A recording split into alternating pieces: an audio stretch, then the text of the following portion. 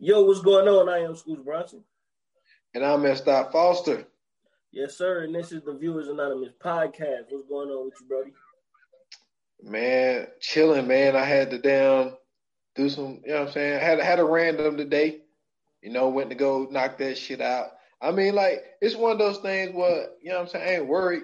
I know me, I don't do nothing. But at the same time, it was like, man, I go up in the place and like my job do that shit like, okay, well, once we print this paper out, you only got 2 hours to do the shit. And I roll up at the place, and these people, and then the girl, you know what I'm saying? You know how ghetto black people is. She was like, I don't know why they keep doing this shit. I'm like, what? And she's like, they only give you 2 hours, but she was like, there's people in front of you, and I don't know if you're gonna make it and all this type of shit. So then they got me worried. I'm like, man, hey, all I gotta do is piss in a cup, yo. But then they get me in and man, they got me in and out of there, man. It wasn't too bad, but but I was ready. And then I also was thinking about like, yo, it's pod day today. Yes, sir. Like we hyped this up last week at the end of the last pod, man, and I was ready to get this in, man. This is gonna be a fun one. It's worth it, man. So, a lot of shit been going on, man. My little cousins, I was talking to them this weekend, man, and they needed me on the song, so I did some work with them, and they got me featured on one of the end of their songs. So y'all be looking out for that in the coming weeks, man. I'll be posting it on all my social media as soon as it come out. But y'all go check them out. We Go High. You know what I'm saying? They've been making music and everything else since COVID hit because they can't do the Immaculate Bros. So, you know what I'm saying? Look forward to that. And then what else happened, man? My Buckeyes came back, bro. Yeah, I seen that, man. Y'all doing y'all thing. Already number 3 in the country. I saw a thing. It said there was number 300. That's right, man. That's right, man. You know what I'm saying? Put some respect on our name, man. Yeah, man. Strange year, man. It's really a strange year, but yeah, man. But outside of that, man, I got a chance to watch. You hit me up about the Black Box movie, and you like that motherfucker out the ballpark, man. Felicia Rashad.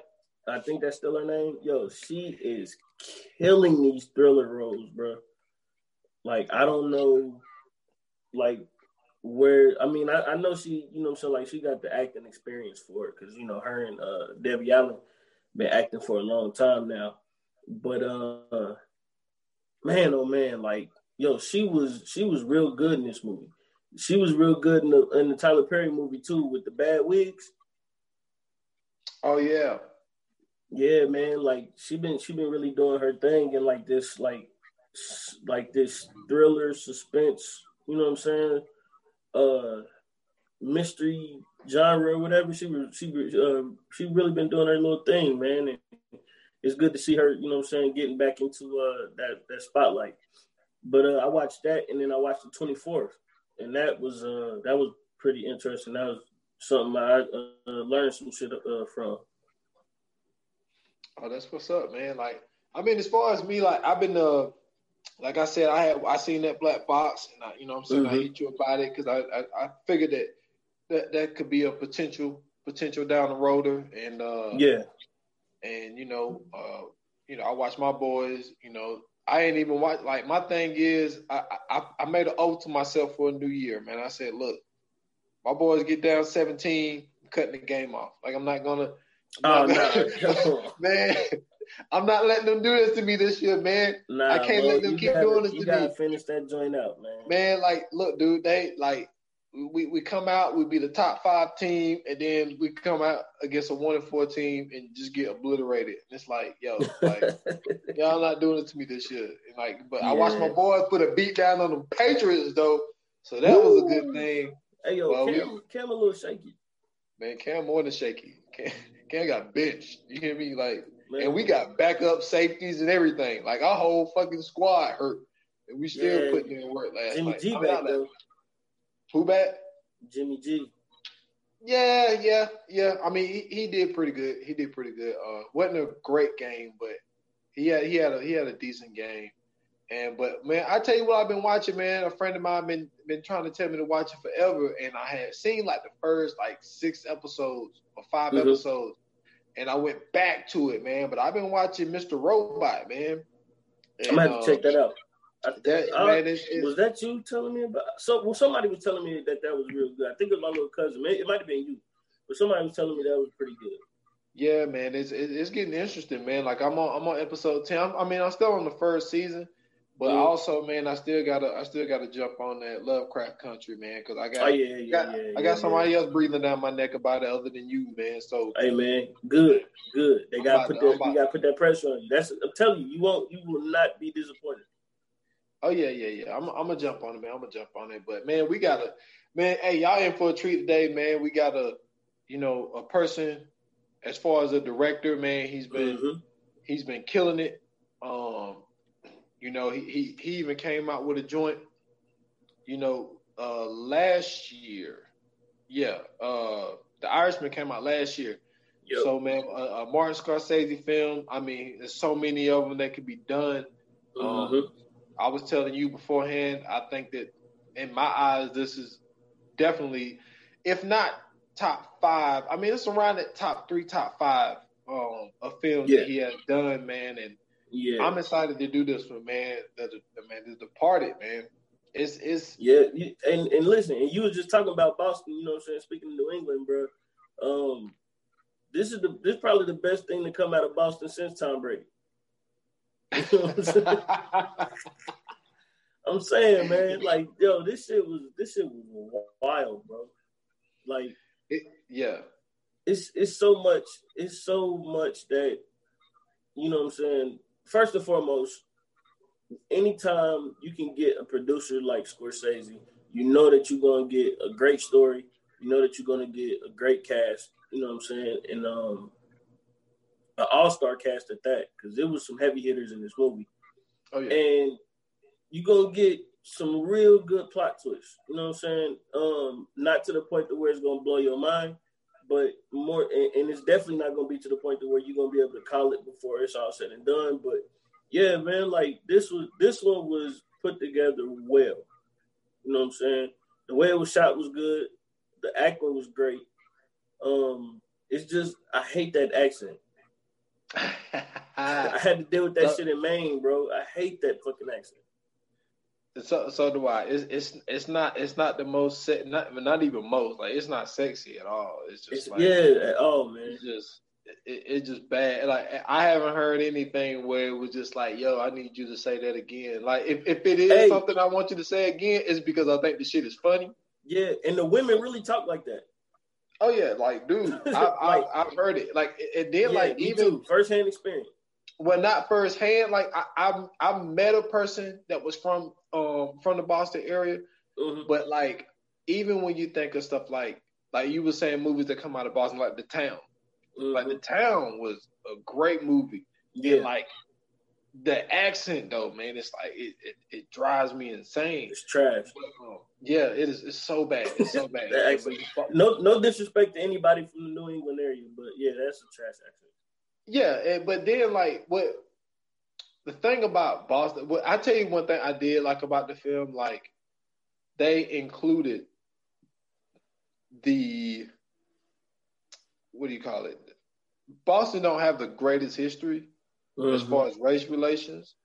Yeah, and they started the film off. They was showing like real footage from the busing when they first started busing black kids to white schools. Like, I watched a documentary on that shit before, so I remember that's the same footage that they used in the documentary that I was watching about what they call it, the busing crisis.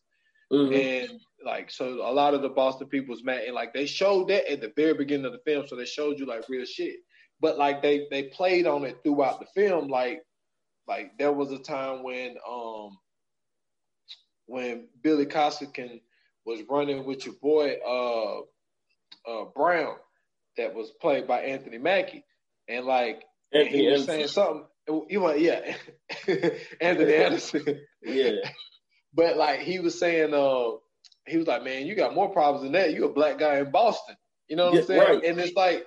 And it's like, oh man, like that's a great line to throw in there because you have to understand like the race stuff that goes on in Boston. Like a lot of that shit was overt, like it was down in the South. Like Boston is one of those places where was really in your face. Like New York and shit, like it wasn't in your face. Like like my Uncle Washington. New York a little too diverse for that though. Yeah, it's a little different than Boston is because of they say it's like the melting pot because there's a lot of immigrants from different places in New York. But like I like how they put that in there, and then you also like they got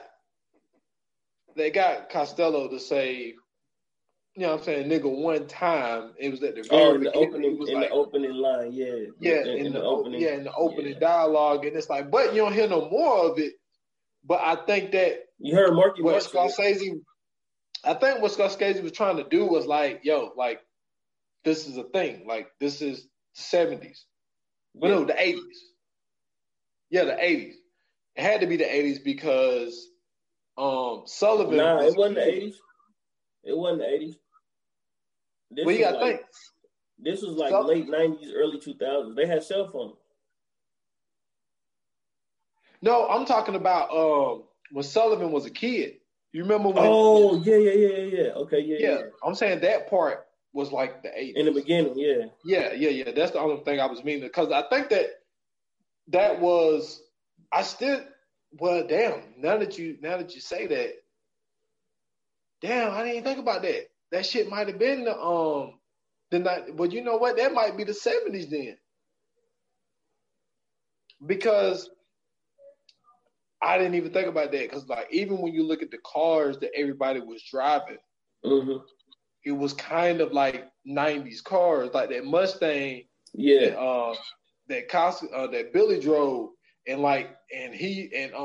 Frank them used to ride around in that damn what was that? That was a damn I forgot what kind of car it was, but I think it was a Cadillac. But like the thing is, it was 90s. I didn't think about that. So you know what? That might have been the 70s then, when Sullivan was a kid. Yeah. So like my thing was like he got it out the way, but he didn't drag that shit out. Like, you know what I'm saying? But they also wanted you to know, like, we're talking about this is a story from Boston. So, you know what I'm saying? He got it in, got it out, and then it was gone. But they also let you know throughout the film, like, and then because Anthony Anderson really was the only black person in the film. Yeah. I mean, like, so. No. Well, yeah, well, he was the only one that was acting in the film because it was another black dude that was in the jail scene when Leo went to jail. Yeah, but they were sprawled out. They were sprawled out though. Yeah, but it wasn't, something that was. He was like on some extra shit. Yeah. But as far as feel like the thing that I love about Scorsese is like he has a great relationship with Robert De Niro, Al Pacino. Like a lot of his extras be guys that always be in his film because a lot of like when you watch Casino and Goodfellas and shit like that, it's like a lot of the same people. And like this time, he switched it up with Jack Nicholson. And I thought that was I think that Jack Nicholson was the perfect person to play this guy. Yeah. And he had like these one-liners, dude. Like he got two of them that come to mind that is so fucking great, dude. Like the one that I love when he met with the triads when they had and he was like we don't get automatic weapons because they all come with life sentences. Yeah, that was hard too. But I like the part when he said because here in America they don't add inches to your dick. Yeah, that shit was so hard. And then the other one when when he told the dude to dump the body, and the dude is going hard about, oh man, I hid that body in the marsh, all this type of stuff. And then he was like, when I tell you to dump a body, he was like, dump a body. He said, not where a guy can find it, somewhere jerking off. And he started laughing. He was like, don't laugh. It's not reality TV. And I thought that shit was fucking funny as fuck, but hey man, this movie really showed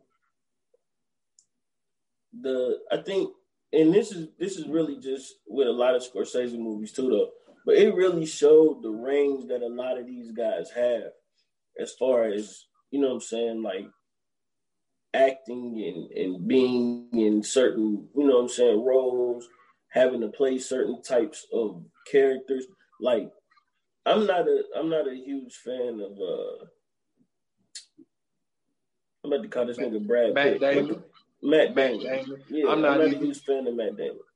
But in this movie, like he really, like made me want to see a lot more of him in the movie, because for him to play the role of a guy who was basically brought up by, this is the crazy thing too. This is the mafia, like this is the mob, but this is the Irish mob. This is not Italian. Mm-hmm. That's one thing a lot of people got to remember as well.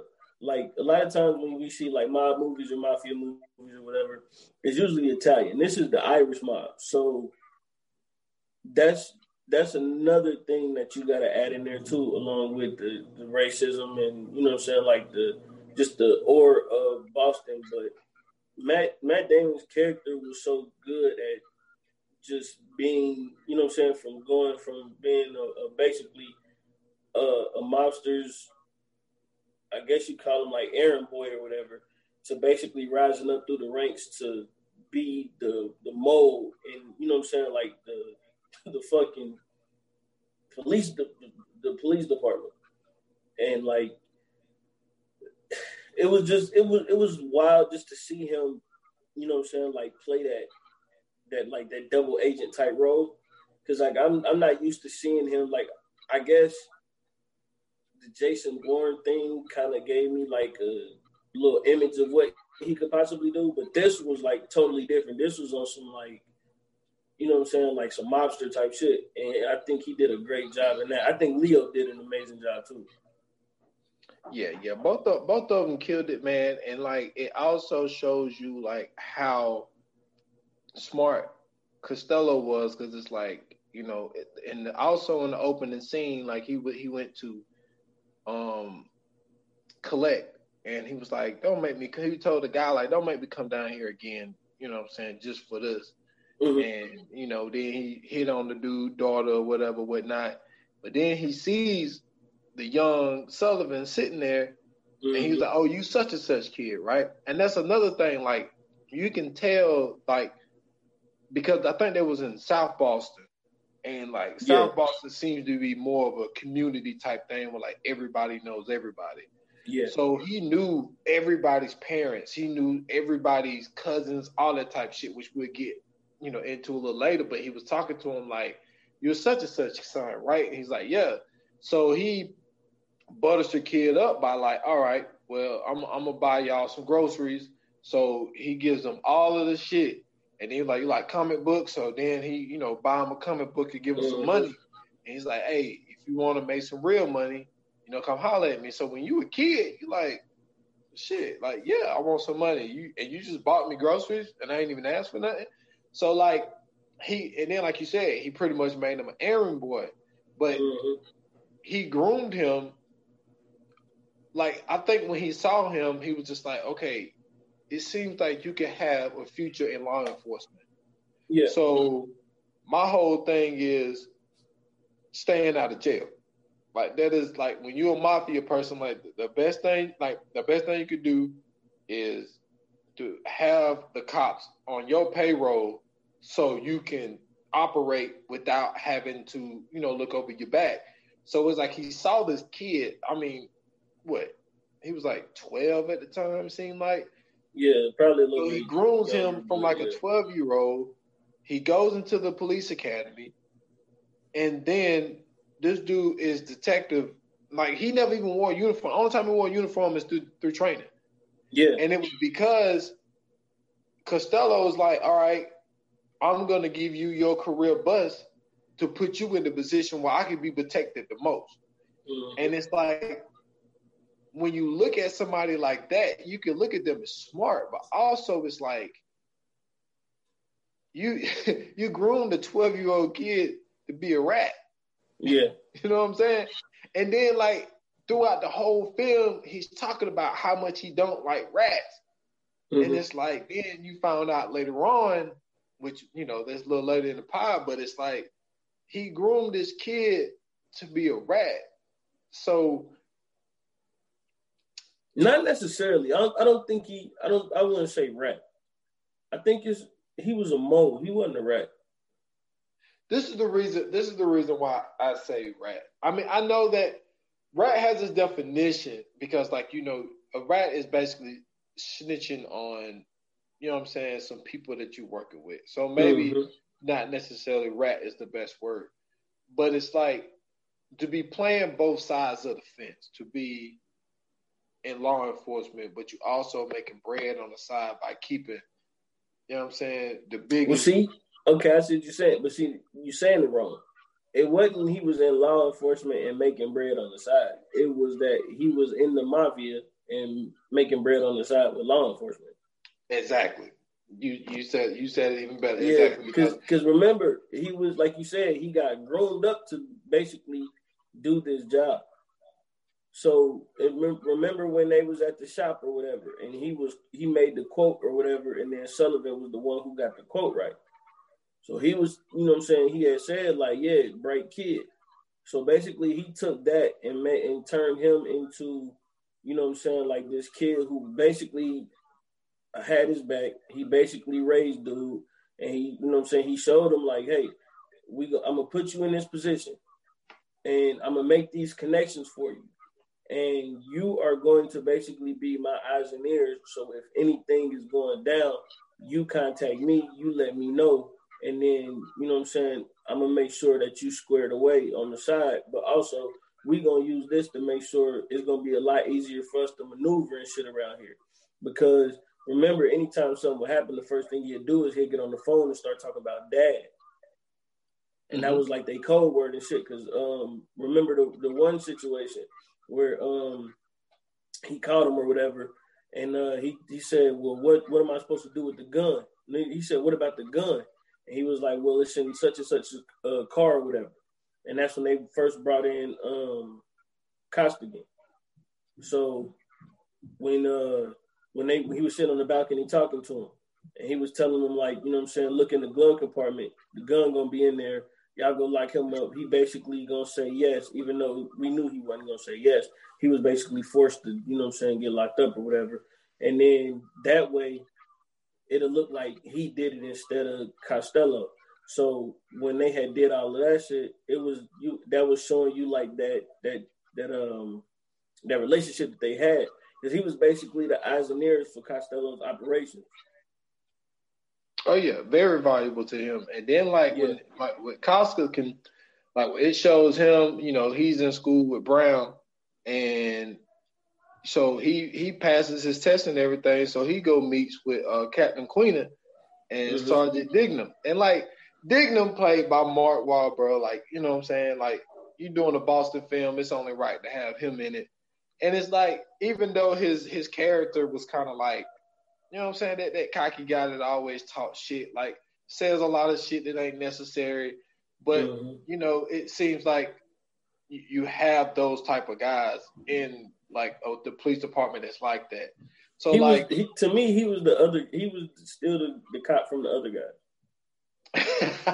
And same outfit and everything. Yeah, and, same attitude, all that.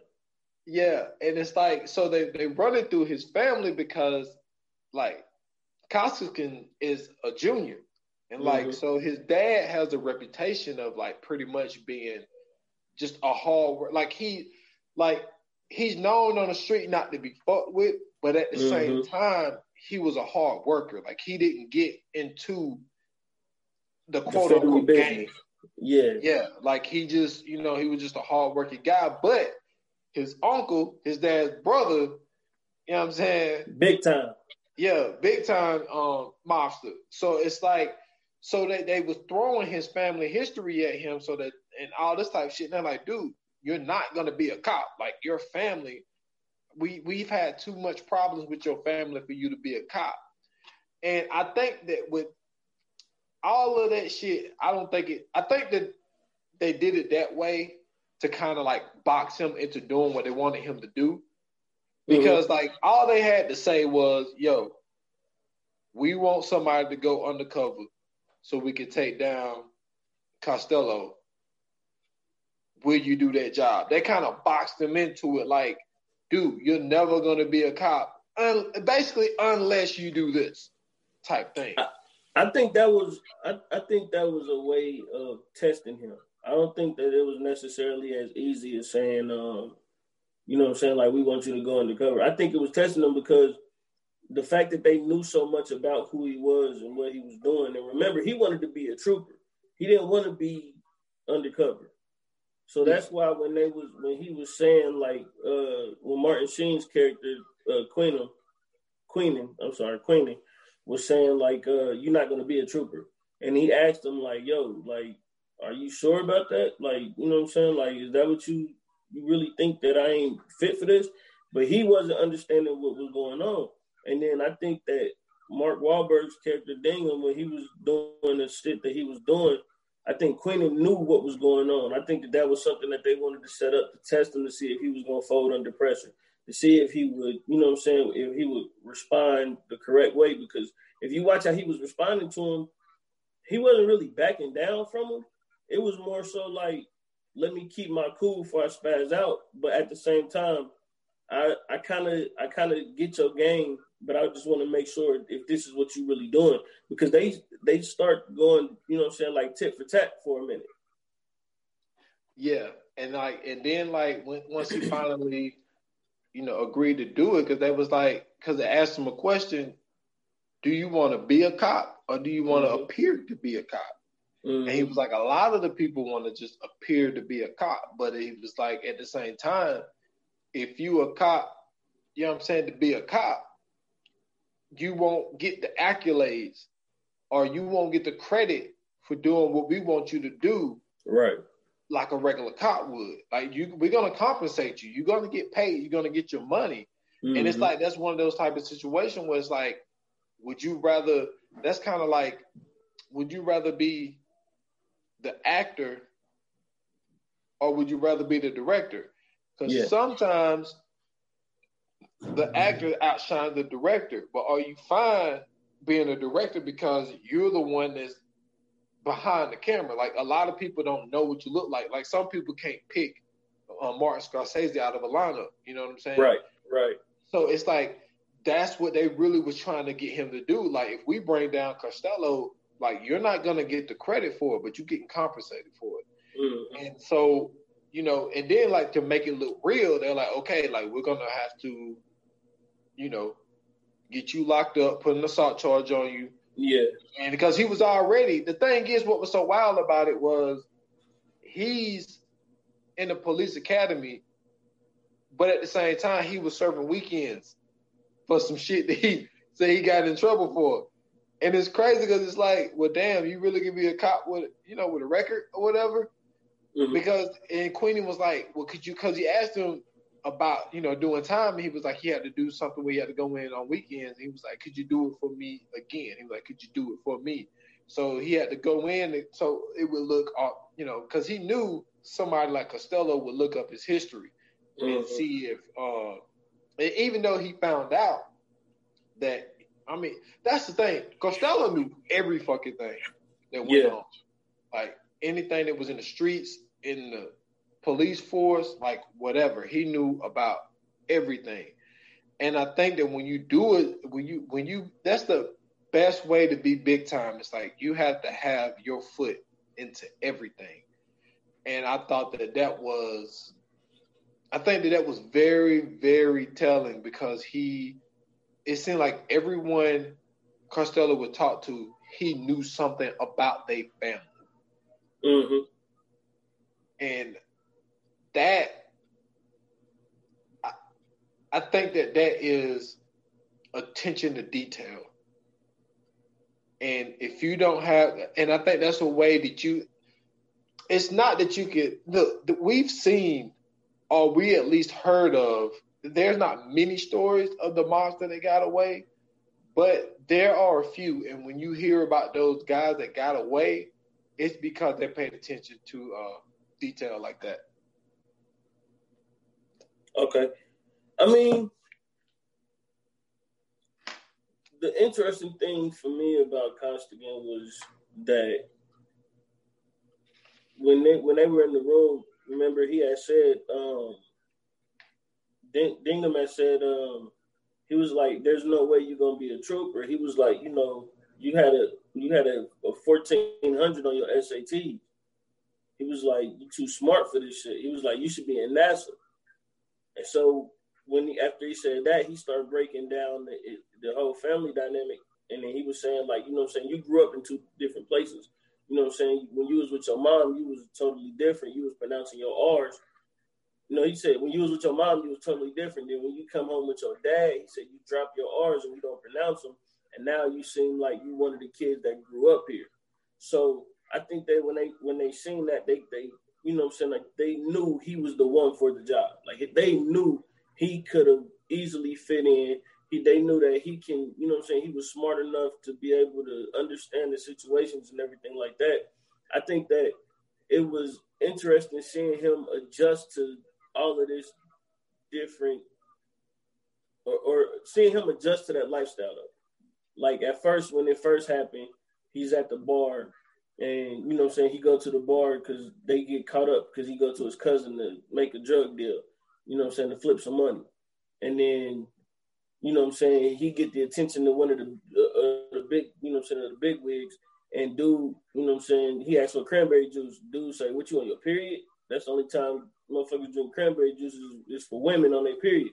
And then, like, dude laughed and then, like, he smashed dude over the head with the glass, started whipping his ass. And then that's when we meet Frenchie. Frenchie, he stopped everything and he like, "Yo, I'm the only one in this bar that let motherfuckers know if you can punch on them or if you can't punch on them." He said, "That motherfucker halfway there, but you can't punch on him." That shit was funny how you explained that. Yeah, he said it's guys you can punch on and it's guys. No, he said it's guys you can. What he said is guys you can hit and it's guys you can't hit. He was like, that guy is a guy that you can't quite hit. He's also a guy that you can't quite hit. But I'm telling you right now, you can't hit him. Like, that shit was crazy. So, you know what I'm saying? Like, for him to instantly get in there, you know what I'm saying? And then once that happened, the name is what I think got him around a lot. Like you mentioning his dad, how you were saying like his dad was his dad was a bad dude. He just didn't, jump into the family business where, like his uncle, his grandfathers, his aunts and all them, they was all a part of it. They all was criminals, except for his dad. His dad decided to say, "Fuck it, I'm gonna just go be a janitor at the airport." And we know how serious, his dad was, because later on in the movie, I'm gonna just jump real quick to later on in the movie when they sitting in the diner, and Billy is talking to Costello, and he was like, "Man, I look at you," and he said, I see your dad. He said your dad would have really, he said that he'd have broke through 7 people just to kill me for sitting here with you. And he said, your uncle would have did the same thing. You know what I'm saying? So it just lets you know, like, even though, that his dad wasn't necessarily out there in the streets doing what he was doing, it still lets you know, like, his dad was, that guy.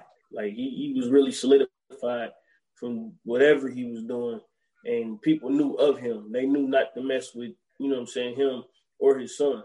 And I think that, them using him as not necessarily as a pawn, but them using him and getting him in there to be able to do what they needed to do was a very, very smart move. And it really made the movie that much better.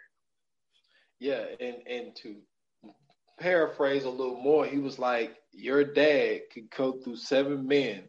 Mm-hmm. And he was like, and get to me. And he was like, and he could do it. And he was like, so what he was saying was like, it was a compliment by saying like, nobody touches me. But he was like, but your dad and your uncle could go through 7 people. And we know one of those 7 people is French. And he could get to me. So like, it was a compliment to his dad. But then at the same time, he was like, they would kill me just because I'm sitting at a table with you. Yeah. So Costello at the same time, he's like, okay, I got this dude on my squad. Now he had the one thing where, so Billy is eating at a place. It's the same place, the very same place at the beginning of the movie where he went to do that collection on his own when he was when he met Sullivan as a kid. That was the same place? That was the same place. It just, more modern. It was the same place. Okay. And because remember, Sullivan was sitting there watching him talk to the guy and the girl or whatever. He was pretty much sitting in the same spot that Sullivan was, and he was sitting there eating. So Billy's sitting there eating, and these guys from Providence come to collect from the guy. And so he's like, "Are y'all from Providence?" He was like, "It doesn't matter where we from." So he pays for his stuff, and then he beats the shit out of him and break his hand. Oh my gosh, yo! So when I tell you that was the wildest fucking scene in that movie, bro. Like, let's talk about that real quick. Like, Billy was a fucking hothead, though. Yeah, and my thing is, what do you think? What do you think his motive was to jump those guys from Providence? Because to get to Costello, because when I'm glad you asked that though, because that was a question that I had too. Like when I was watching that shit that threw me off, because I was like, if they from Providence, why the fuck would they beat him up? Until we see the meeting between him and Costello for the first time, and then we understand what the whole shit was about. So when he beats the dudes from Providence up, remember he asked them that question: "Are you guys from Providence?" Yeah. He had that knowledge of what Providence was. Excuse me. So when he goes back to the bar, he's sitting there, you know what I'm saying, his hand fucked up. He listening to the 2 ladies talk at the end of the bar. And then Costello comes in as he's drinking, you know what I'm saying, the juice. And he's sitting there, chilling or whatever. Costello come up to him and say, "Hey, do you know who I am?" He knew exactly who Costello was. Yeah. But being undercover, he played it out. He ain't had, I don't know who you are. So then, you know what I'm saying, he take him to the back and he, you know what I'm saying, he tell him, "Yo," he said, "the fact that you just beat these 2 dudes up means one or 2 things. That means that they're going to come back with a bunch of guys and kill you, which I'm sure that they can, or I could call them the fuck out, but you got to put in some work for me." And I think that was his entry into getting Costello and getting in good with him. Well, let's not forget, before he said that to him, he had French check him for any wires, and then they fucking broke his cast. And he just got put on, and then hit his ass with his boot. He had some Timbs, so he hitting his broken hand with Timbs, and he's like, "Are you still a cop?" Because, like I say, Costello knows everything. He knows that he went to school to be a cop. And so he was like, "I'm not a cop." So he throws the money on the table, like, "Go fix your hand, whatever. But like you said, like the way that he planned that, because they knew that guys from Providence, they are connected. They're not with Costello. They're basically Costello's counterparts. You know what I'm saying? That's Rhode Island. That ain't even Massachusetts. That's Rhode Island. Yeah, that it is. But Rhode Island probably got. I see, especially Providence. Providence is really like a smaller Boston, from my understanding of it. It's not all that shit is a smaller Boston. Yeah, it's not as, what I'm saying, glamorous. But I think a lot of that is because Boston got, baseball teams, what I'm saying, NHL teams, football teams, all the type of shit like that. So it's just a lower scale. The whole New England area, right? Like, I don't think people understand how small the fucking states are. I think Maine is the biggest state out of the whole New England It area. is, yeah. So like that shit is really like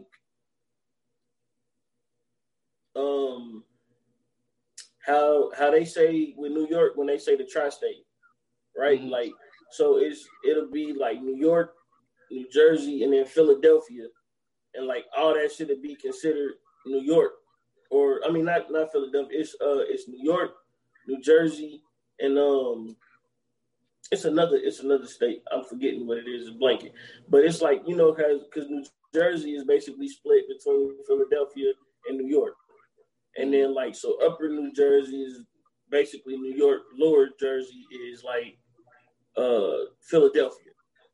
Yeah. So you know what I'm saying? It's like that. So like the I guess Massachusetts is the New York of New England, and then like all the rest of them is like basically extensions of that shit. Yeah, and that was his way in to basically get the attention of him. But like I said, he knows of Billy's family. So he was like, well, so Billy Cosby can just beat up some guys from Providence.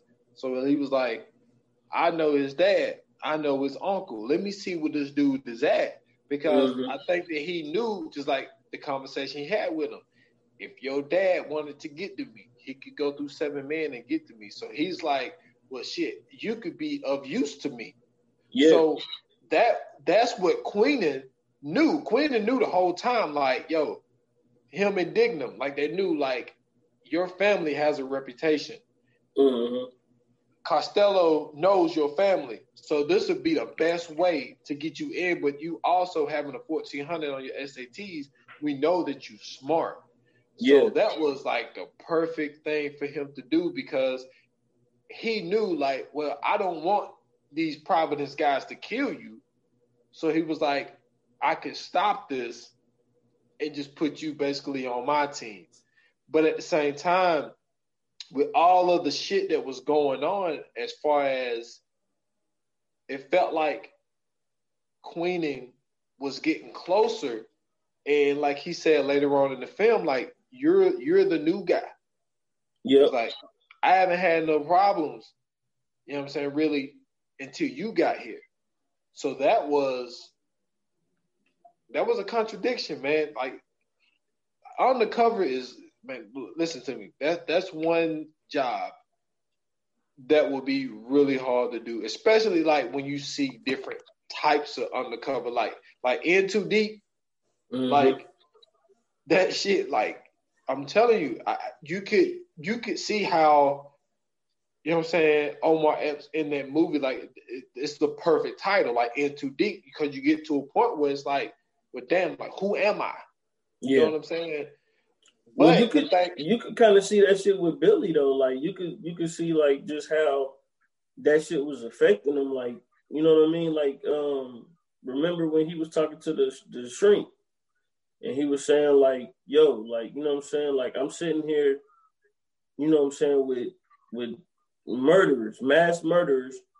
He said, "And my heart is fucking jumping. He said, I'm sitting here locked up, and I move my hand." He said, and my hand ain't shaking. Yeah. He said, I get around these guys, my hand starts shaking.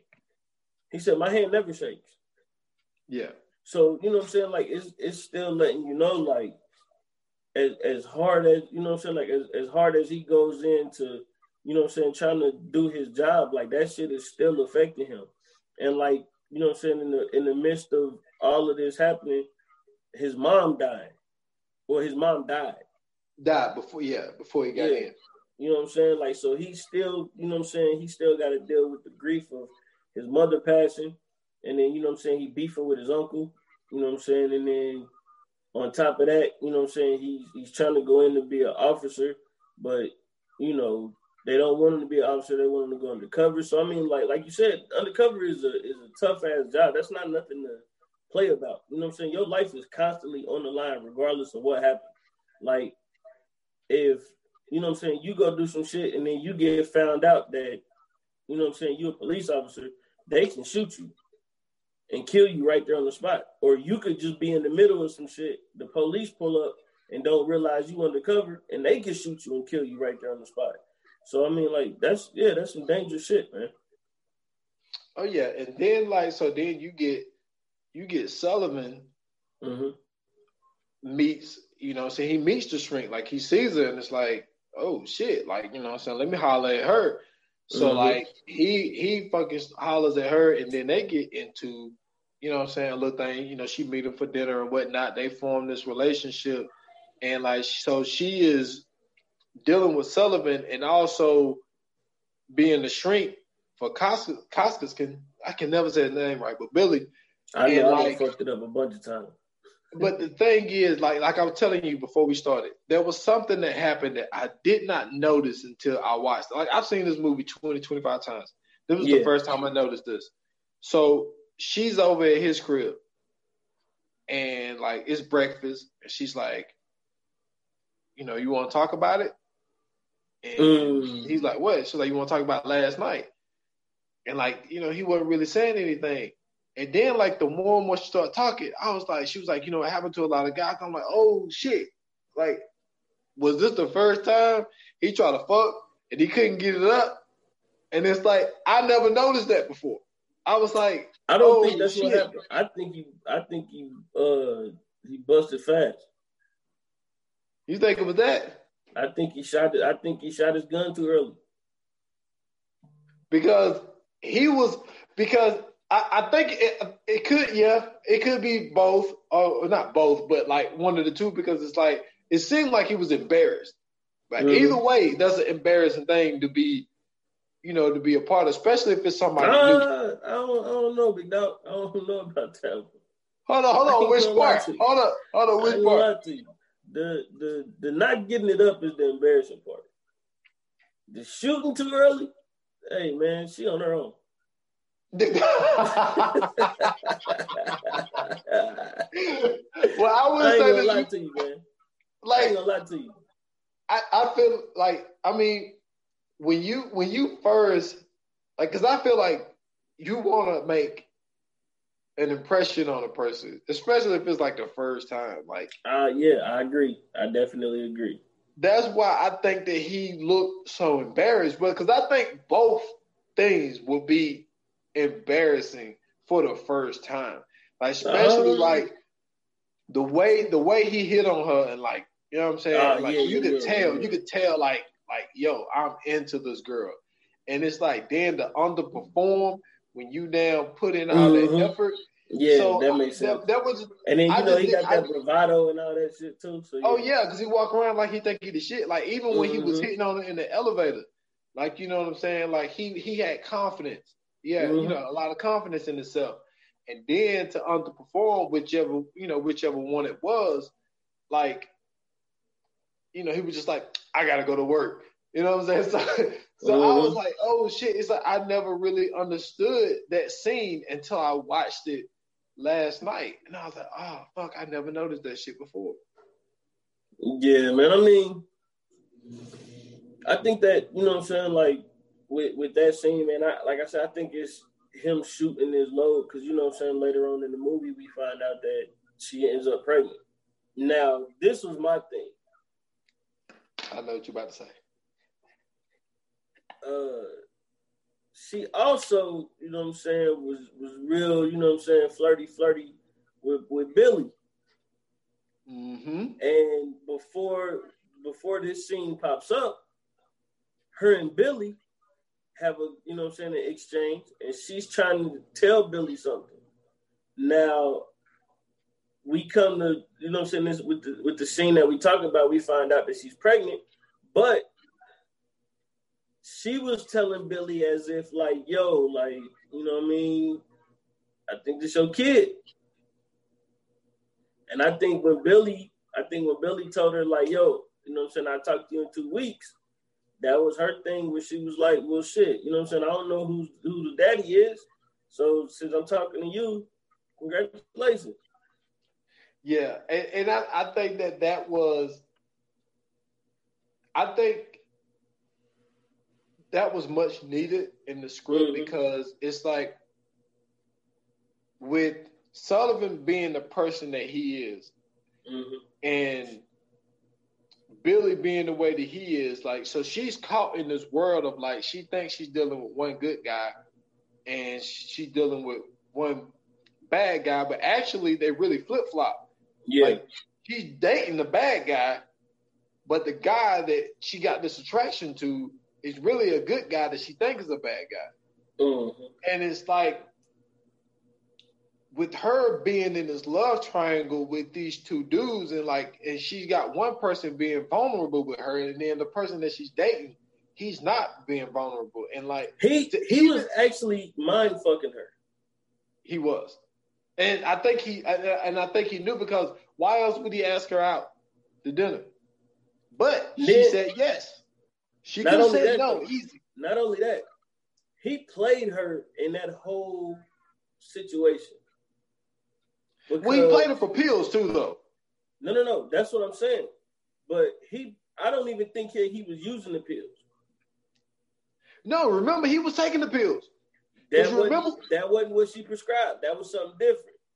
Oh, okay. Well, I knew he was taking some. Yeah, when he was taking the pills, he wasn't taking, because he asked for Valium. He wasn't taking Valium. He was taking oxycodone. You're right.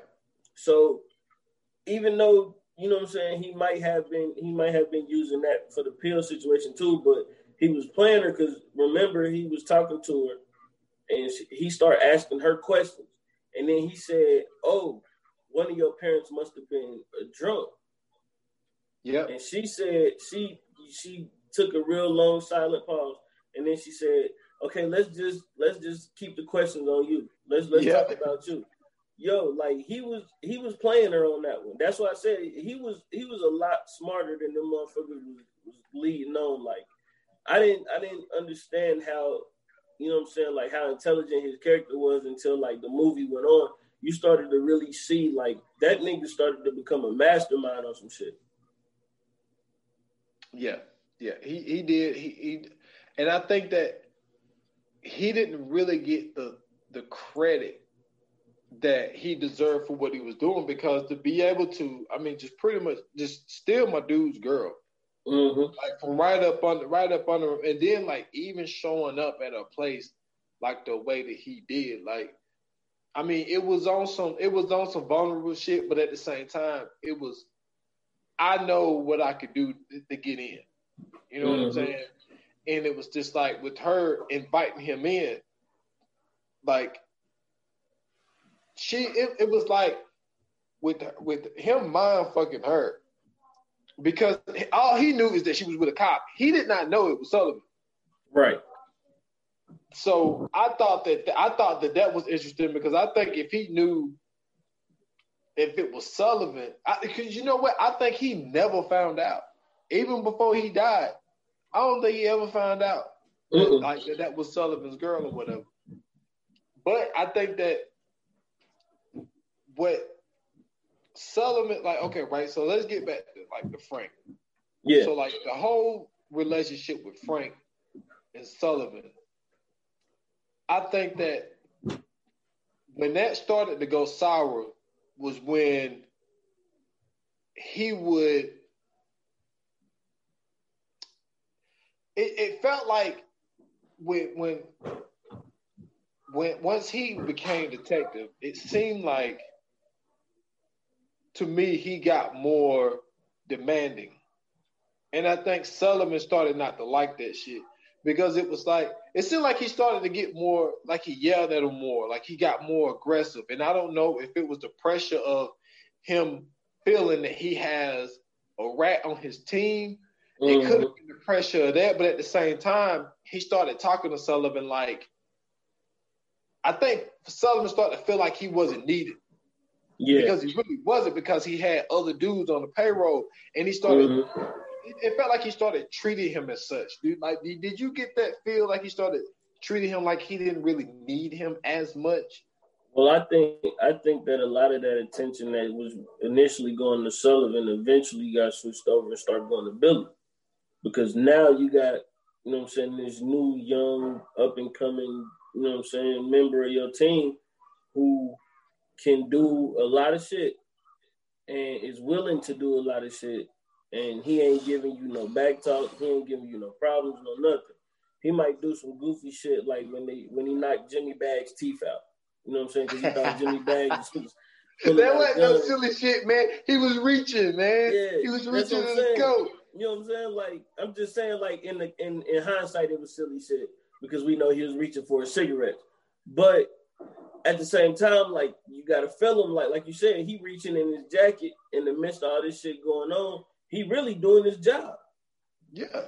So when, you know what I'm saying? So when he was sitting there and he was talking, when they get in the car or whatever, and they talking to Frank, and he said, you know what I'm saying, Frank, I seen him, you know what I'm saying, I seen him reaching. And he like, well, he's a bookie. He like, right. He said, but I seen him going in the jacket. He's like, well, what do bookies do? Like, you know, he ain't got no goddamn gun. He a bookie. But at the same time, he was just like, hey, I'm making sure my guy is good. You asked me to go in there and hold him down. That's what I'm doing. And I think that once, you know what I'm saying, Frank started to see that, and Frank started to understand that, you know what I'm saying, he really was in with the team. Like, I think all that attention that Sullivan was getting, because for the most part, we never really seen Sullivan talking to Frank unless it was some shit that had to go down. And then also to go back to that same scene when he was talking to Billy about, you know, when he was talking to Billy about his dad and his uncle getting, you know, going through 7 Man to get to him, he also asked him, have you ever thought about going back to school? Yeah. You know what I'm saying? So it seems like, all right, well, you rocking with me. How about you go in and you be my inside man? Yeah. So that even clarifies your point even more, because it's like, why else would he ask him, have you thought about going back to school? Right. Because that's the same shit that he said to Sullivan when he was a kid. So I think that he was like, well, if I can get you on the inside, you could be more effective than what Sullivan is being to me right now. And then it's like, when you look at the cop point of view, like when they went, like when he met with the triad, like that, where one shit I told you that was funny, you know, when he was saying, he said, tell Bruce Lee in the, what he called him? In the Karate Kids. In the Karate Kids. That shit was hilarious. Yeah, and like, wilding on that. But like the cops, what they was dealing with was, so Quentin knew, you know what I'm saying, my guy is on the inside. Mm-hmm. But at the same time, my man didn't put a camera in the back, and Sullivan told Frank that there wasn't no camera in the back. Mm-hmm. So this whole chess game of Billy being, you know what I'm saying, working with Quentin and Costello not knowing, but then at the same time, you got Sullivan feeding information to Frank, telling them, yo, there's no camera in the back, so make sure you tell the triad dudes to leave on the boat and not leave in the cars. And then, oh shit, what's my man, Alec Baldwin? I forgot what his name was too, but he was like the captain or some shit like that. Yeah, he was the captain, and like he fucking went off on my dude because he's like, yo, why you didn't put no camera in the back? So like, it's like the only time he didn't talk to Sullivan on some friend shit or some fatherly type shit. It was just like, yo, do this. It was more. It was more of a demanding relationship. It wasn't because it seemed like him and Billy was getting close. Him and Costello was getting close. But it was like with Sullivan, it was strictly a business relationship. Yeah, it was all transactional. It was just like, you know what I'm saying? I put you in there to do a job. When you there, you do your job. You know what I'm saying? You don't worry about nothing else. And you can tell, like, every time some shit happened, when we called and talked to him, it was short, to the point, and sweet. It wasn't nothing else. So, yeah, 100%. I agree with you on that. And then, like, when he was testing Billy, like the first time Billy had, well, it was actually the second time he sat down with him. It was after the scene of when he fucked up his hand. Well, his hand was already fucked up, but when he hit his hand with the boot or whatever, asked him to be a cop. So Queenan had him go in with a wire, and like, so he pulled so Frank's saying he pulled his hand out of a fucking plastic bag of this guy that they killed. Yeah. And he took the ring. He asked, and Frank was like, "Yo, it was funny." He said, "You asked him which hand he jerked off with." So he chopped off the hand that my man jerked off with. Yeah, and he took his ring off and said, "Send it to his wife," and all this type of shit. So Billy's sitting there he tell Queen and them "Yo, no, I'm not wearing a wire in here anymore." But it was that test of let me see how you react to when I fucking show you a human hand in front of me. So I think that every time he put Billy through some shit, he aced that shit. So I think that he won over Sullivan. Well, Billy over Sullivan, because he's like, I had put you in some high stress fucking situations, and you aced it every single time. So it seemed like he was way more valuable to him than Sullivan was. And I think that, like you said, he got jealous of somebody that he didn't even know who they was. 100%. I don't think it was necessarily him being jealous of them. I think it was just more so he started to see just how expendable he was. And I mean, you got to think, with everything that he had to go through, you know what I'm saying, going through the training and then getting promoted and putting teams together and giving off all this information, and then everything that's surrounding that, only to later on just be pretty much just put to the side. You start to look goddamn, what the fuck is that shit about? I'm putting in this work for you. You know what I'm saying? You asked me to do this. You the one who put me through this shit. And it's you leaving me astray. The only time, you know what I'm saying, I talk to you is when you fucking, you know what I'm saying, I'm giving you fucking hints. And then when I'm giving you hints and doing everything else, I do everything you ask, and then you turn around and you borderline shit on me. Yeah, he shit on him because especially when his phone was dead, and old girl was over there and she answered the phone, and he was like, "Yo, what the fuck is going on with your phone?" He was like, "Oh, my phone must have died," and he was going in on his ass. Yeah, and it's and you can see the frustration in Sullivan, and then I think that's when girl started to put this shit together. Yo, something's going on. Why are you talking to this guy that sounds like that and you say that's your boss? But at the same time, he could have been what he ended up saying to her. He could have said that from the jump. Yo, it's parts of my job I can't talk to you about. Boom. Yeah. In the discussion. But he tried to lie his way out of it, and she called his ass out on it. And so then he finally said that. And she was like, that's all you had to say, from the jump. Just say that you can't talk about it. But that scene of him just ripping his ass just because he didn't answer the phone, that shit was important. And then, I say, go back to Frank knowing everything. So Sullivan get a promotion. And he asked him, to meet him or whatnot. And the whole little scene where they go into the fucking, the porn joint. Yeah. Motherfucker had he buzzed on him. But then it was a black dick.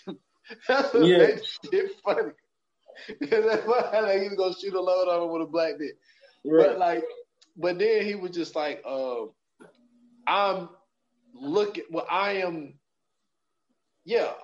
looking for myself, because he's they put me in charge of, finding the rat inside the department, and he was I'm investigating myself or whatnot, and that's when Billy was telling Costello to figure out who the hell this dude that's the rat is. And so then my man Sullivan just killed the fucking delivery guy. I mean, my man just trying to make some money. You know what I'm saying? Yeah, that's so crazy. Look, this is what pisses me off. Think about the damn people that's waiting on their Chinese food, man. They sitting there hungry as hell. They damn, man, my damn food taking a long time. Yeah, they done paid for all this shit, and it ain't gonna never get there. Dude, that was a lot of food too, but it had to be a family of 7. But man, that was at least $120 bill. That's what I'm saying. And they sitting at home hungry, and he just stabbed my man. You know what I'm saying? Just stabbed him, and so he didn't even really get to get a good look at who it was or whatever. And then let me see. So let's jump to it. So French and Billy goes to go see this dude. And I thought it was funny. My man was sitting there asleep, and Billy was holding that fucking picture over his head, and then he opened his eyes, and he see an angel, and then he just has the fucking face with the damn angel picture. And so then, you know, he tells the guy, he's like, basically, I ain't got the money because they went to collect. And he was like, I don't want him to sell me out to the feds. And so then he tells him, like, why do you think the stuff always go federal? He was like, he's an FBI informant. And it's like, oh, shit. Like, but then you think about it, it makes sense. Like, why else would they not ever be able to build a case on this guy unless he has to be giving the FBI some shit? Yeah. So he finds out that he is an FBI informant, and so he goes to meet with Queenan at his house and like, yo, like Costello is a rat for the FBI. Yeah. And then so Sullivan finds out about it. Damn, how did Sullivan find out about it? He found out. Damn, do you remember when because I can't remember exactly when Sullivan found out that he was an FBI informant. Mm-mm. Oh, he was going through those notes. But who notes were they though? They was Queenan's, wasn't they? Yeah, because Queenan, that's right. Queenan had fucking so after him and Billy that's right, because after Queenan died, remember he took all of his shit. Exactly. That's when he found out because fucking everybody knew that there was a rat somewhere. Like they knew it was a rat in the police, and then he knew it was a rat on Costello's team. So Billy he tells Queenan to meet him, but they Sullivan put a man to follow Queenan, and they wasn't happy about that. They was pissed. They was like, why are we following Queenan? He was like, well, look, we got to follow up on all these. So Billy see that he has a tail. He loses the tail, and they go meet at the place. And so then at the same time, Costello guys, they come rushing in while Sullivan guys watching Queenan. So they ended up throwing my man out the roof. But my one dude called Sullivan. No, not Sullivan. He called Billy to tell him, yo, meet me at 314 Washington Street. Yeah. So when they throw them off the building and he's walking up, the police that was there for Queenan, because they was like, yo, something fell from the building, like a body fell from the building. And so then they start shooting at Costello guys. My man got shot. They called Billy and told him about it. So they go back to Costello's spot, and my man says, yo, like, Billy, you're never late. And he was like, and I fucked up. He was like, I told you 314 Washington Street. We was at 344, and you still showed up. So he was about to shoot him, and then he ended up dying. And like you said, that's when Sullivan got the access to Queen and stuff, and then he saw that Costello was fucking informant for the FBI. Now, see, that's the part that, you know what I'm saying, that I think really fucked him up too, though, because remember, you know what I'm saying, he had to basically kill him. Well, ain't no basically, he killed the nigga at the end. Yeah, like he has to, because he's like, he was about to shoot. Well, because Frank was about to shoot him. Yeah, but then at the same time, that's when, so Billy, French, and Costello is going to go pick up the drugs. Yeah. And they got a tail.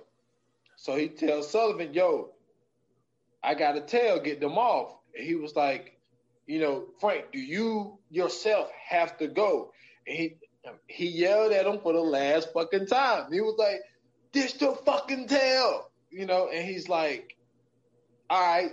So then he goes in, tell Brown and the rest of the guys like, yo, I know what Costello's going to be. All this type of stuff. He's like, we can end this tonight. So then the whole shooting scene goes down, and then Costello calls him. His phone's ringing, and then he meets him. And he's like, "You are a fucking informant for the FBI." And he was like, you could tell he was so hurt, man. Oh man, but his heart, like his whole childhood and teenage. Yeah, man, like everything he believed just fell apart that day. Like he found out Superman was really just a regular dude that was, you know what I'm saying, his cape was getting pushed back by a fan, man. That shit was sad. That shit hurt me. Hey, but he was so heartbroken, and then he kept asking, like, do they know about me? Yeah. He was like, nah, but he was like, I never turned in nobody that basically wasn't on their way out anyway. And that's just a whole little thing of trying to, like, make yourself feel better. Like, you know, I'm not a rat because they was already on their way out type shit. Like, no, you a rat too. Like, don't try to sugarcoat the shit just because you want to look at it, you know what I'm saying, your way. But it's like at the end of the day, you're selling out people that are doing the same shit you doing. Yep. You know what I'm saying? To keep yourself on the street, to get them off the street. And, like, he fucking shot his ass. And it was so funny because when he shot his ass and he was laying back and then the gun went off. Yeah, he shot that motherfucker again. Yeah. He was like, man, would you fucking die? And that shit was fucking hilarious. And then, like, Billy, like you said, before, like, so after all of that shit goes down, Billy goes sees old girl. And that's when she was trying to tell him. Because she was like, no, this is after he goes to see Sullivan. Because remember, he seen Sullivan first. No. It couldn't have been. Because think about it. The last time that he saw Sullivan, he died. Remember? No. Remember. Yeah. After the police station. After Sullivan killed Costello, yes. Billy and Sullivan met up. And you're right. He was trying to get his identity back. So he was like, he said, what's your password? So he gave him the password or whatever, and he was like, give me a minute, I'm about to go to the other room real quick to go do something because I need to find something or whatever. And he seen, you know what I'm saying, he was looking them up and trying to find out information about him or whatever. But then he saw the envelope. Billy seen that envelope. And that's when he knew what the fuck was going on. And then that's when he went to go see old girl. That's right. He saw because he gave her that envelope and told her to wait for it. Yeah, and because she was like, "You the only person that I have, and you the only person that I could trust." And she's like, basically, I got something to tell you. And he was like, "Tell me in 2 weeks." He was like, "If it's that important, tell me in 2 weeks." Yep. And so then he meets with him at the same place that Queenan died because he called. Because the way he even met him was he called him on a dead man's phone. Yeah. He was like, "Why are you calling me on a dead man's phone?" So then he brings him in, and so they did their little shit. And so then he calls him again, and they meet up at the 344 Wash place. And then like he doing like what Sullivan was called a citizen's arrest. A citizen's arrest. Yeah, because he fucking deleted his file because he figured out that he seen who he was because he seen that envelope because they was trying to figure out who the rat was in Frank's team. So he was like, "Yo, won't you get me everybody's socials, real names, all that type shit, and I can look them up in the database." And my one man tried to write citizens, but he didn't know how to spell that shit. So Billy crossed it out and then spelled it right. That's how he knew right off the rip who all about the envelope because he's like, "Shit, that's the envelope I fucking wrote that." You know what I'm saying? My shit down on. So then he's like, "Man, you know, we gonna do a citizen's arrest," but he calls Brown because Brown knew he was a cop because they was in, you know what I'm saying, the thing together on the police academy together. But Brown is still like, "Oh, well, I understand that, but you know, leave Sergeant Sullivan alone, all this type shit." Yeah. So they he ended up getting on Billy and Sullivan get on the elevator. And he was like, "Man, just kill me." He was like, "Just fucking kill me." He was like, "I am killing you." And then that's when we introduced the fucking the one dude that was working with Sullivan, Barrigan. He shoots this motherfucker head as soon as the elevator opened up. Yeah. And then he's like, "Oh, you thought you was the only one?" So then he's like, "This motherfucker Frank, this dude that I've been working with all this motherfucking time, he's on Frank's payroll too." So he's thinking he's the only motherfucker in the department that Frank is dealing with, but he's dealing with somebody else. So he's like, "Fuck that. So I'm going to shoot you too." So he shoots this motherfucker in the head. Brown comes down. He shoots Brown in the fucking head. And so he's the only one left, and he just kept saying, "Oh, I want to recommend him for the Medal of Merit and all this type of shit." So they have Billy's funeral, and then I think that that's when, for Sullivan to be a cop, it was kind of slow. Because, like, he see how hard my girl crying at this funeral, and then he remembers, like, she was meeting with a dude. Well, she at least was. Because remember, he asked him when he was in the thing, he said, "I went to go see the shrink." No, he said, "I've been seeing this shrink." And remember, he asked him, he said, "How's that been going?" But then Billy looked over it and didn't answer. Yeah. And so then he's putting, you know what I'm saying, one together with two, and he's like, "Oh shit." She's crying like that because he's the motherfucker that she's been seeing. And so then he's walking, and he was like, "I catch up to y'all." And then he comes and he says, "What about the baby?" And she just walked right past him. And I still don't think that it registered in his head like, that might not be my baby. I don't think that shit still registered in his head. It couldn't have. So, because he just asked, "What about the baby?" And she just kept walking. And I think that she knew the whole time, like that what she was trying to tell him, that they met up with her, like, "Yo, I'm pregnant, and it's a huge a possibility that it's your baby." So then, when Queenan died, which we skipped, Queenan died, and fucking Digdam's hot because he went after damn Sullivan. And so the other captain dude, he put him on leave, and he was like, "Dude, he was like, I won't work for him. I'd rather quit." He was like, "I put in my 2-week notice." And so he put in his time, so he's off. So Sullivan think he's riding high. Fucking Frank is dead. My one partner's dead. Billy's dead. Like, I'm Captain Queen is dead. I'm in the clip. So this motherfucker go home. Fucking Digdam pop up out of nowhere, sitting in his house. You already know he got the fucking the hospital shit over his shoes. Yeah. Jumpsuit zipped all the way up to the neck. And he was like, "Go ahead." So he fucking shoots his ass in the head.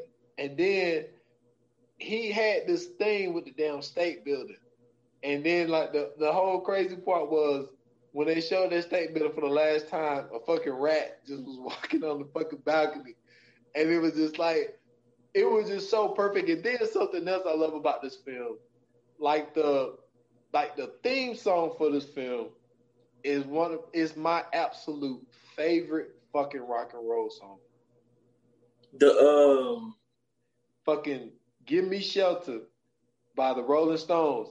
They played. Oh no, I thought you was talking about I thought you was talking about the one shit, the rolling up the roll. I forgot what the fuck the song is called, but it's the song is played over the Irish jig music.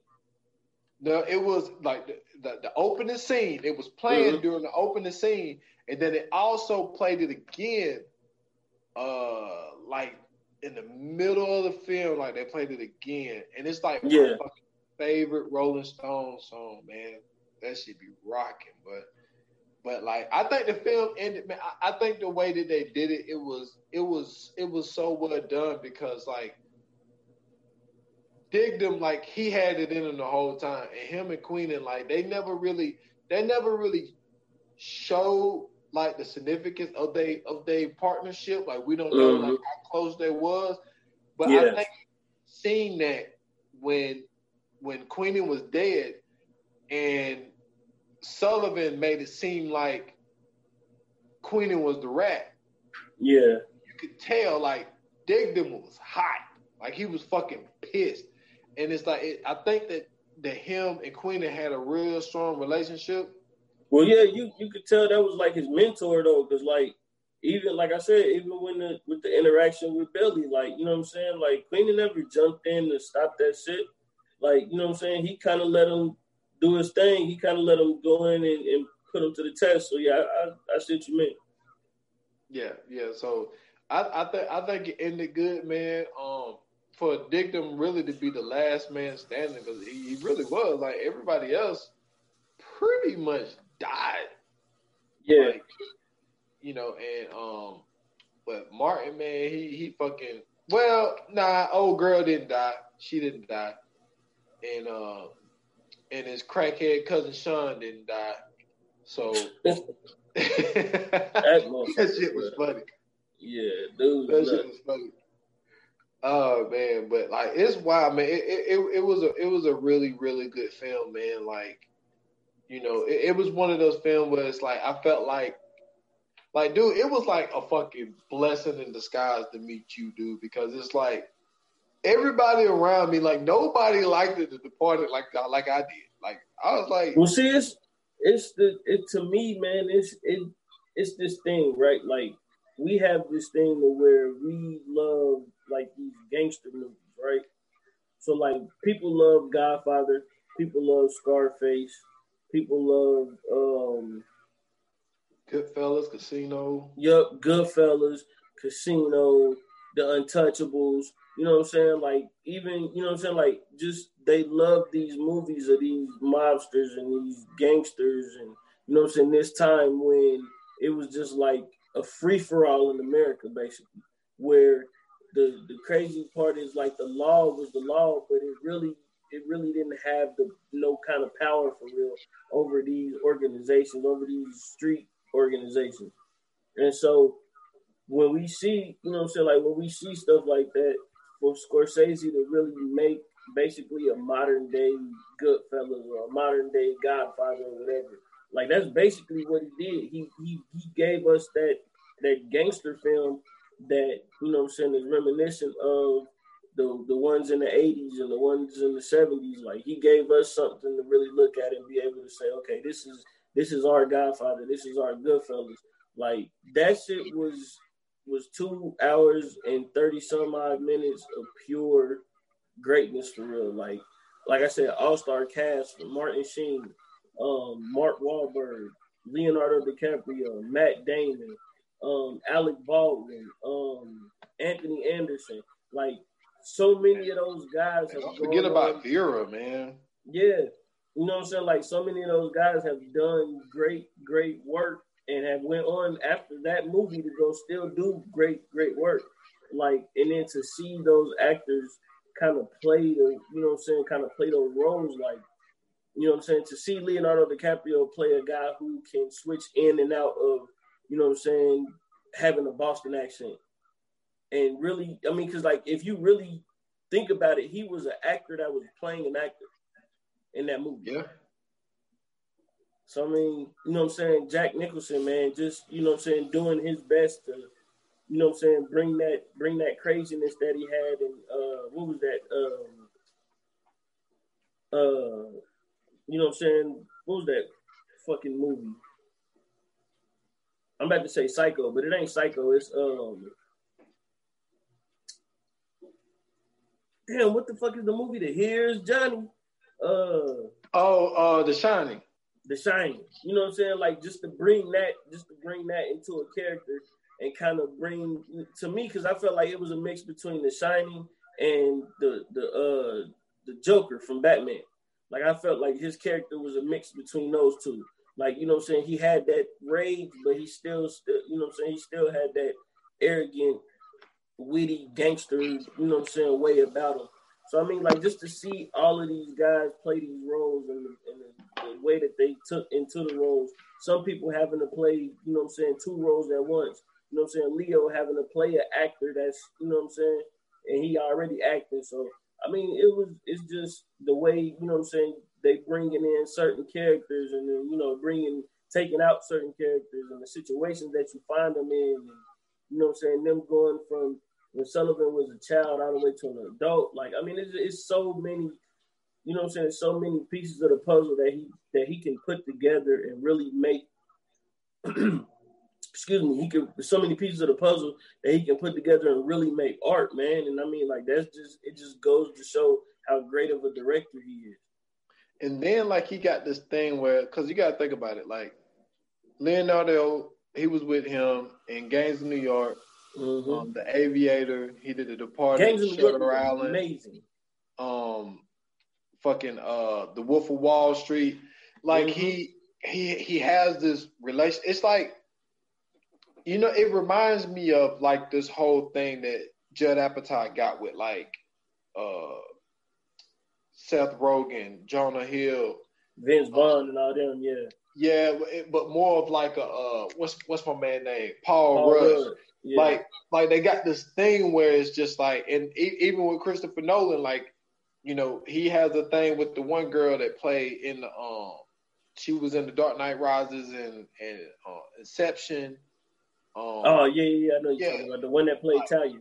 Yeah, like it's like 3 or 4 people that he consistently keep working with, and like Martin is the same way. Like it's like at first it started with Robert De Niro with like Taxi Driver and Pacino, Raging Bull, and like all that type of shit. Like it started with those guys. That's why The Irishman was blown up the way that it was, because it was like he hasn't worked with them in a while. So and then that was the first time that they was all in the movie together. Yeah, because it never was Al Pacino and Joe Pesci. We forgot about Joe Pesci. Pesci, De Niro, Pacino.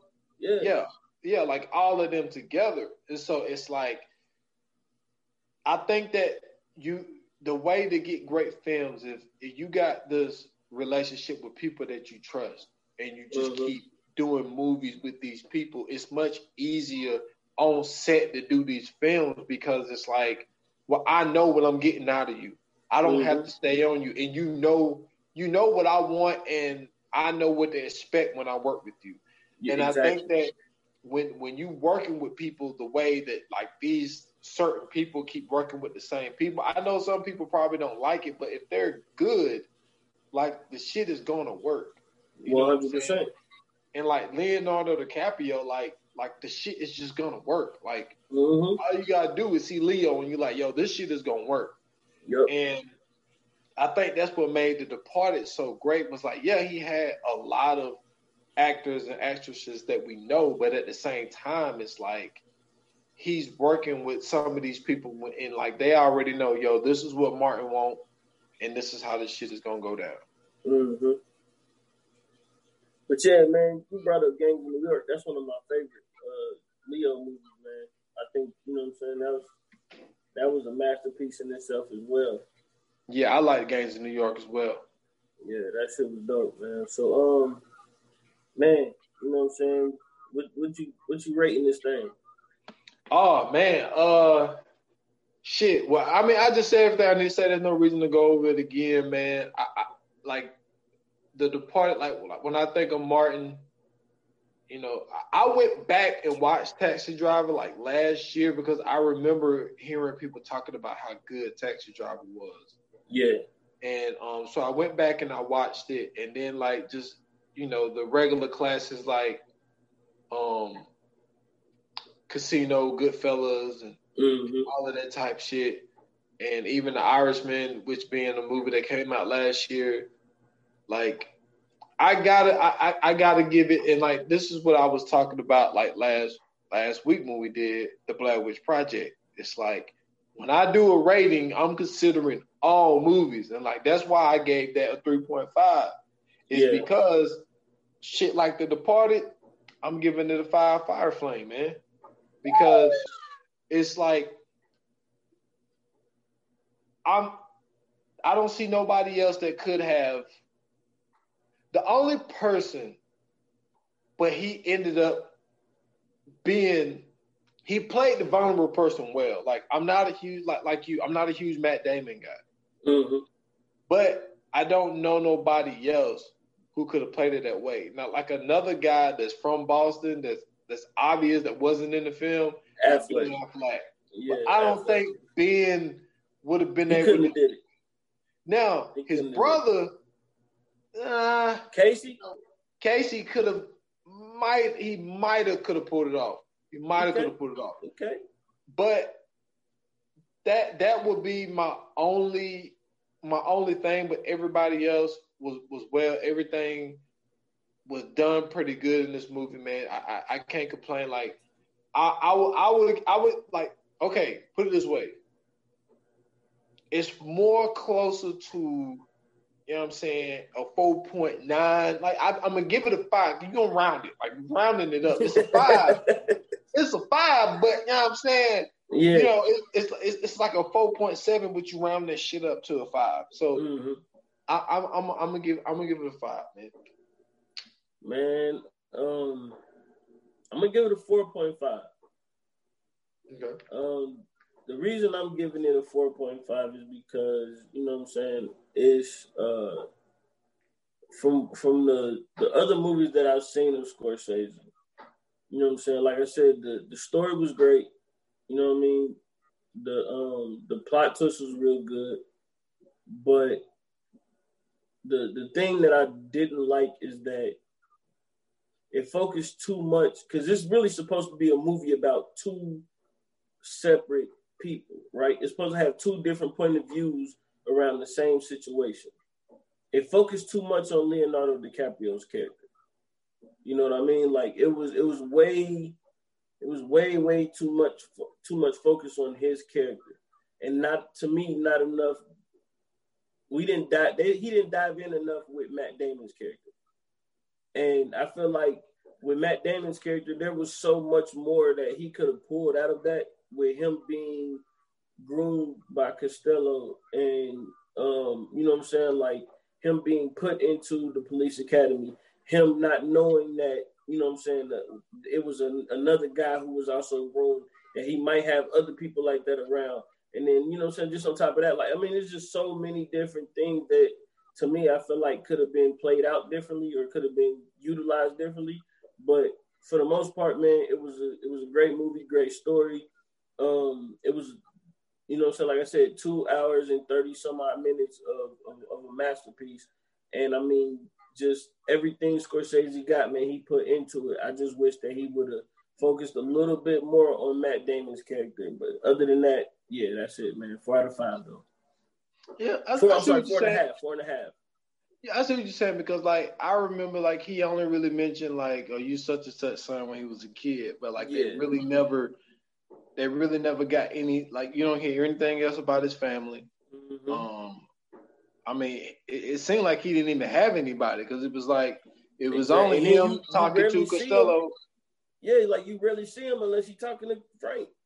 Yeah, or old girl. It was like that was really it. Like it was his job, old girl, and Frank, and that was it. Yep.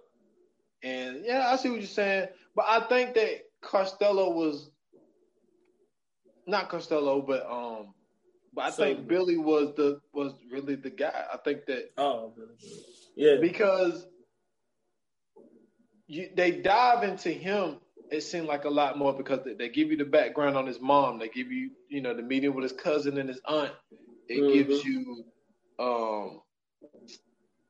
it gives you really everything about it. It even had a scene where he was talking shit to his uncle because his uncle didn't show up to see his mom none of the time. That's what I'm saying. But it was But it was just like, it would go from like all that detail about Billy, and then like we get to Sullivan, and he turning around in the office like, yeah, I just got promoted again. Like, what the fuck did he do to get promoted? Like, how the fuck is he just making rank like that, just that fast?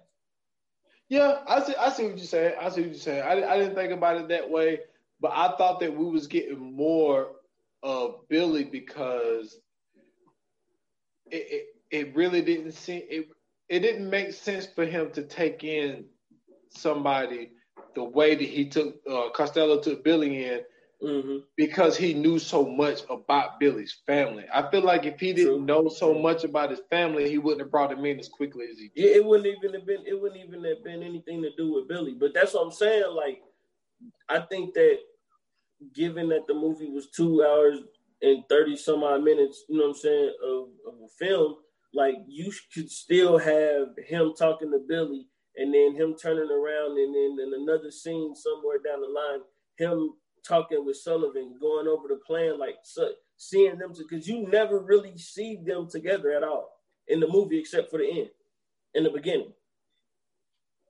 Yeah, I see what you're saying. You know what I'm saying? You don't see them shaking hands. You don't see them talking. And you would think that, you know what I'm saying, like this is somebody, or the movie portrays until we see the ending, that this is somebody who is damn near like his right-hand man and all this shit. You know what I'm saying? Or like damn near like a kid to him. But we don't never see these motherfuckers interact unless it's a phone involved or unless it's a fucking crime scene involved. And then after that, it's like they don't have no kind of fucking relationship. So it's like I would have liked to see a little bit more of that, or I would have just at least like to see, you know what I'm saying, Sullivan working outside of that police situation, maybe working a little bit more on the criminal side or whatever, because we know he's a fucking criminal. I mean, he's just posing as a cop. You know what I'm saying? But yeah, that's all. But other than that, man, it was a great movie. It was an amazing movie. I got you, man. And look, man, we was on our shit, you know what I'm saying, after the podcast that we did on the Black Witch Project, after we did that shit. Mm-hmm. So we was talking, game planning, and we came up with our next one, dude. And listen. Oh yeah. Yeah. This one is shit. Man, listen, this one might be a hood classic. You know what I'm saying? Like, yeah. You know what I mean? Around the time that, you know what I'm saying? Because the guy, the actor in this one, or one of the actors in this one, he had this, and then he had another joint that he had out that was just as big as this at the time. So it's like, well, he had three of them. I'm sorry, he had three of them.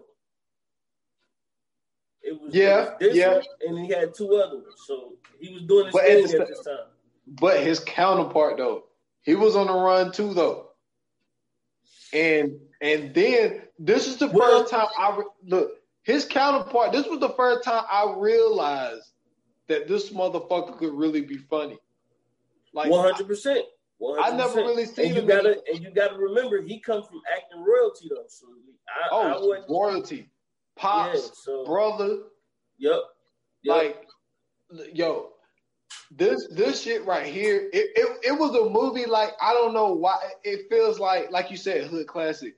Like, we view that shit as, like, it should have been a huge box office success. And maybe it was.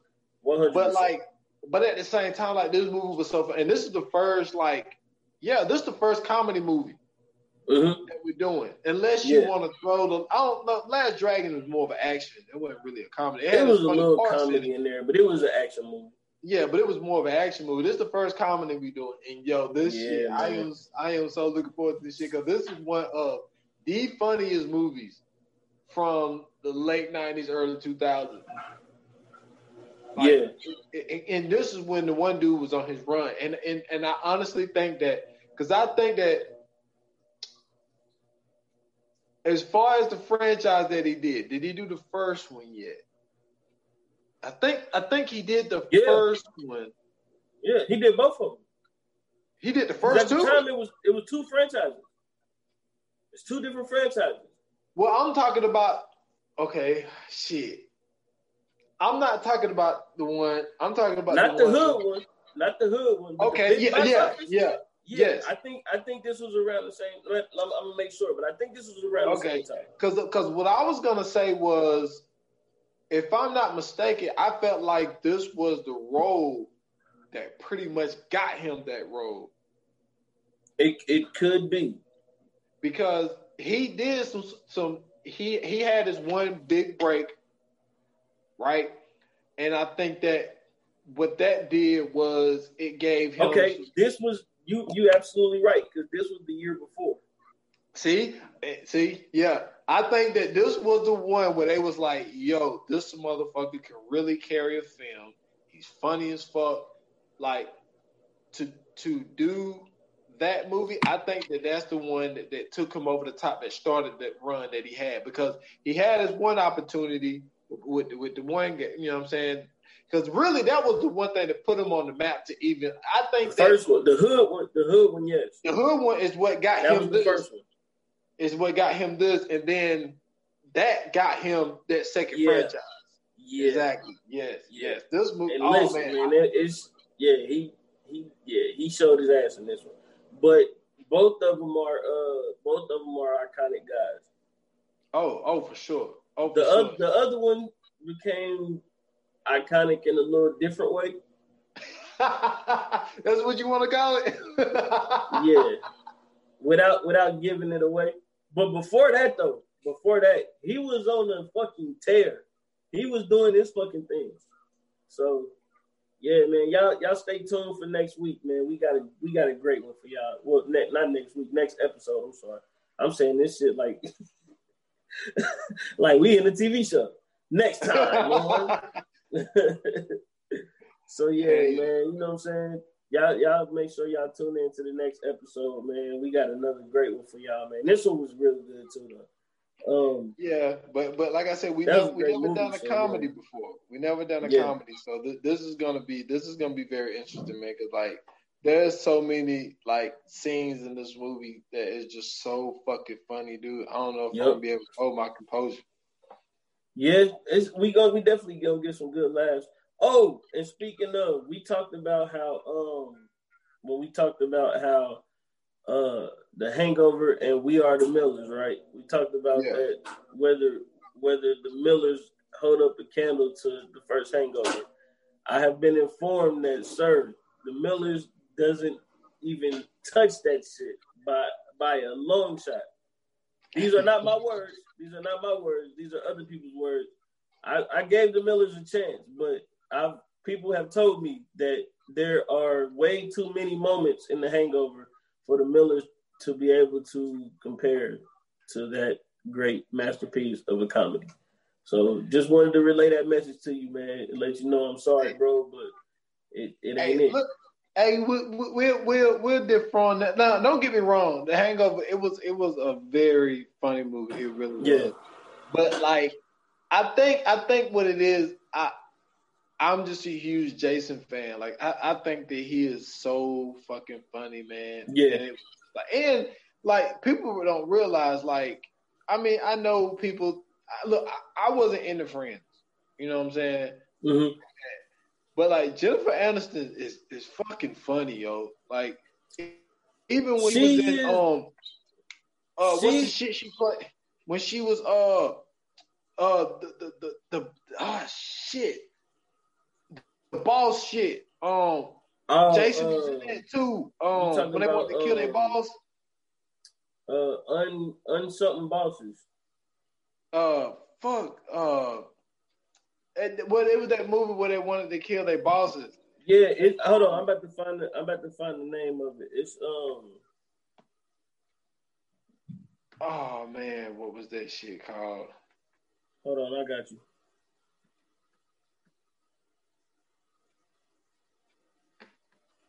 But like, she was in that, yo, and like that shit was fucking hilarious. Yeah, and because she kept wanting to have sex with my man, and he wouldn't give a nut. I'm sorry, yo, that shit would have went down. See, now that to me, that's more. It was Horrible Bosses. Horrible Bosses. That's what it was. That was more. That probably could have been compared to. That probably could have been compared to The Hangover a little bit better than We Are the Millers. Yeah, that shit is hilarious, my guy. I love that. Yeah, Horrible Bosses was fucking crazy, bro. Yeah. The cokehead son took over the business and shit. That shit was funny as fuck. And then that motherfucker said, he said, I want to fire her because she's fat. He was like, man, she's pregnant. Yeah. I was like, I ain't calling Pharaoh what an did idiot. He, no, what did he call the dude in the wheelchair? He called that motherfucker Optimus Prime or Megatron or some shit like that. Bro, that shit was funny in the motherfucker, bro. Oh man. Yo, that shit is so fucking funny, Yeah, man. that movie is crazy, man. But yeah, man. You guys can follow me at Scoots Bronson on Twitter. You can follow me at Scoots Bronson _TV on Instagram. You can follow me on YouTube at Scoots Bronson TV. Make sure, man, you guys go check me out every Thursday. I was gonna do it Thursday. I'm sorry, yeah, Thursday. I was gonna do it Thursday, Friday, and Saturday, but I'm gonna build up the following first. And I'm gonna see how people take to it before I start spreading it out. So follow me every Thursday. You can check me out on Spotify, Isolated Society for right now. I'm spreading out to other other podcast platforms soon. But you can go to Spreaker.com/Isolated Society. You can listen to it live every Thursday night at 9:00, or you can check me out the next day for the replay on Spotify. It's only on Spotify right now. It's I think it's on Podcast Addict and something else, but for the main one, it's Spotify. And you can also check me out at 15 Minutes of Fame. I got another one coming very, very soon, but check out the last one with Cheese Navy, young up-and-coming rapper from Miami. And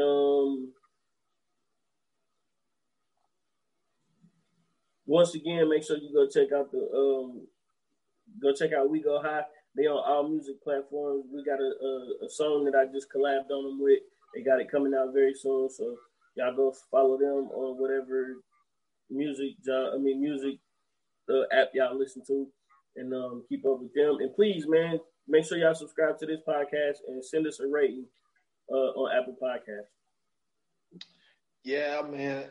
You can find me at s.foster8 on Instagram and Twitter. Also, the Stolen Time Pod on Instagram, the Stolen Time Podcast on Facebook. Also on Facebook, please go follow the VA Podcast Watch Group. Like I said, every episode is posted on all of those platforms. Like he said, subscribe to everything. I got the Stolen Time Podcast. We dropping every week. Me and Uncle Washington, we coming in, hopefully with another banger.